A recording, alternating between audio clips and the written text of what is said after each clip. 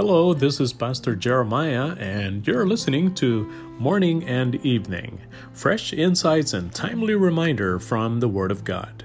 Thank you for joining us. We're coming your way daily, straight from the San Francisco Bay. Today we will be looking at Proverbs chapter 4, verse 23. Watch over your heart with all diligence, for from it flows the springs of life. If someone were to ask you to define success, what would you say? No doubt, there would be about as many different answers as the number of people ask. One thing, however, is sure. Our culture is obsessed with success.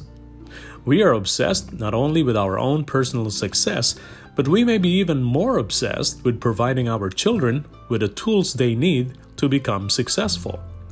We all do our best, but a lot of times there's confusion about what constitutes real success. There's a nebulous understanding that success means that our children will one day get a good education, have a good job, a good family, and be a good citizen.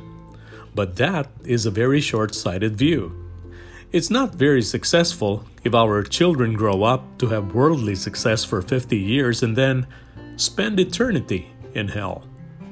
That's a temporary success, but an eternal failure. So, what's God's definition of success? In God's eyes, success means discovering His will for your life and using that purpose for His glory, rather than your own.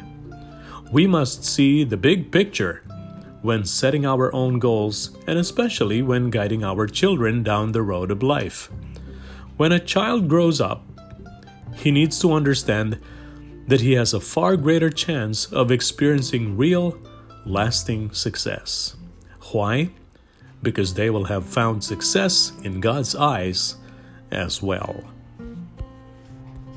And you've just heard it right here in Morning and Evening at Faith Community Christian Church.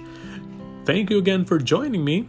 This is your friend Pastor Jeremiah. Till next time, stay healthy, be well, and have a wonderful day with Jesus.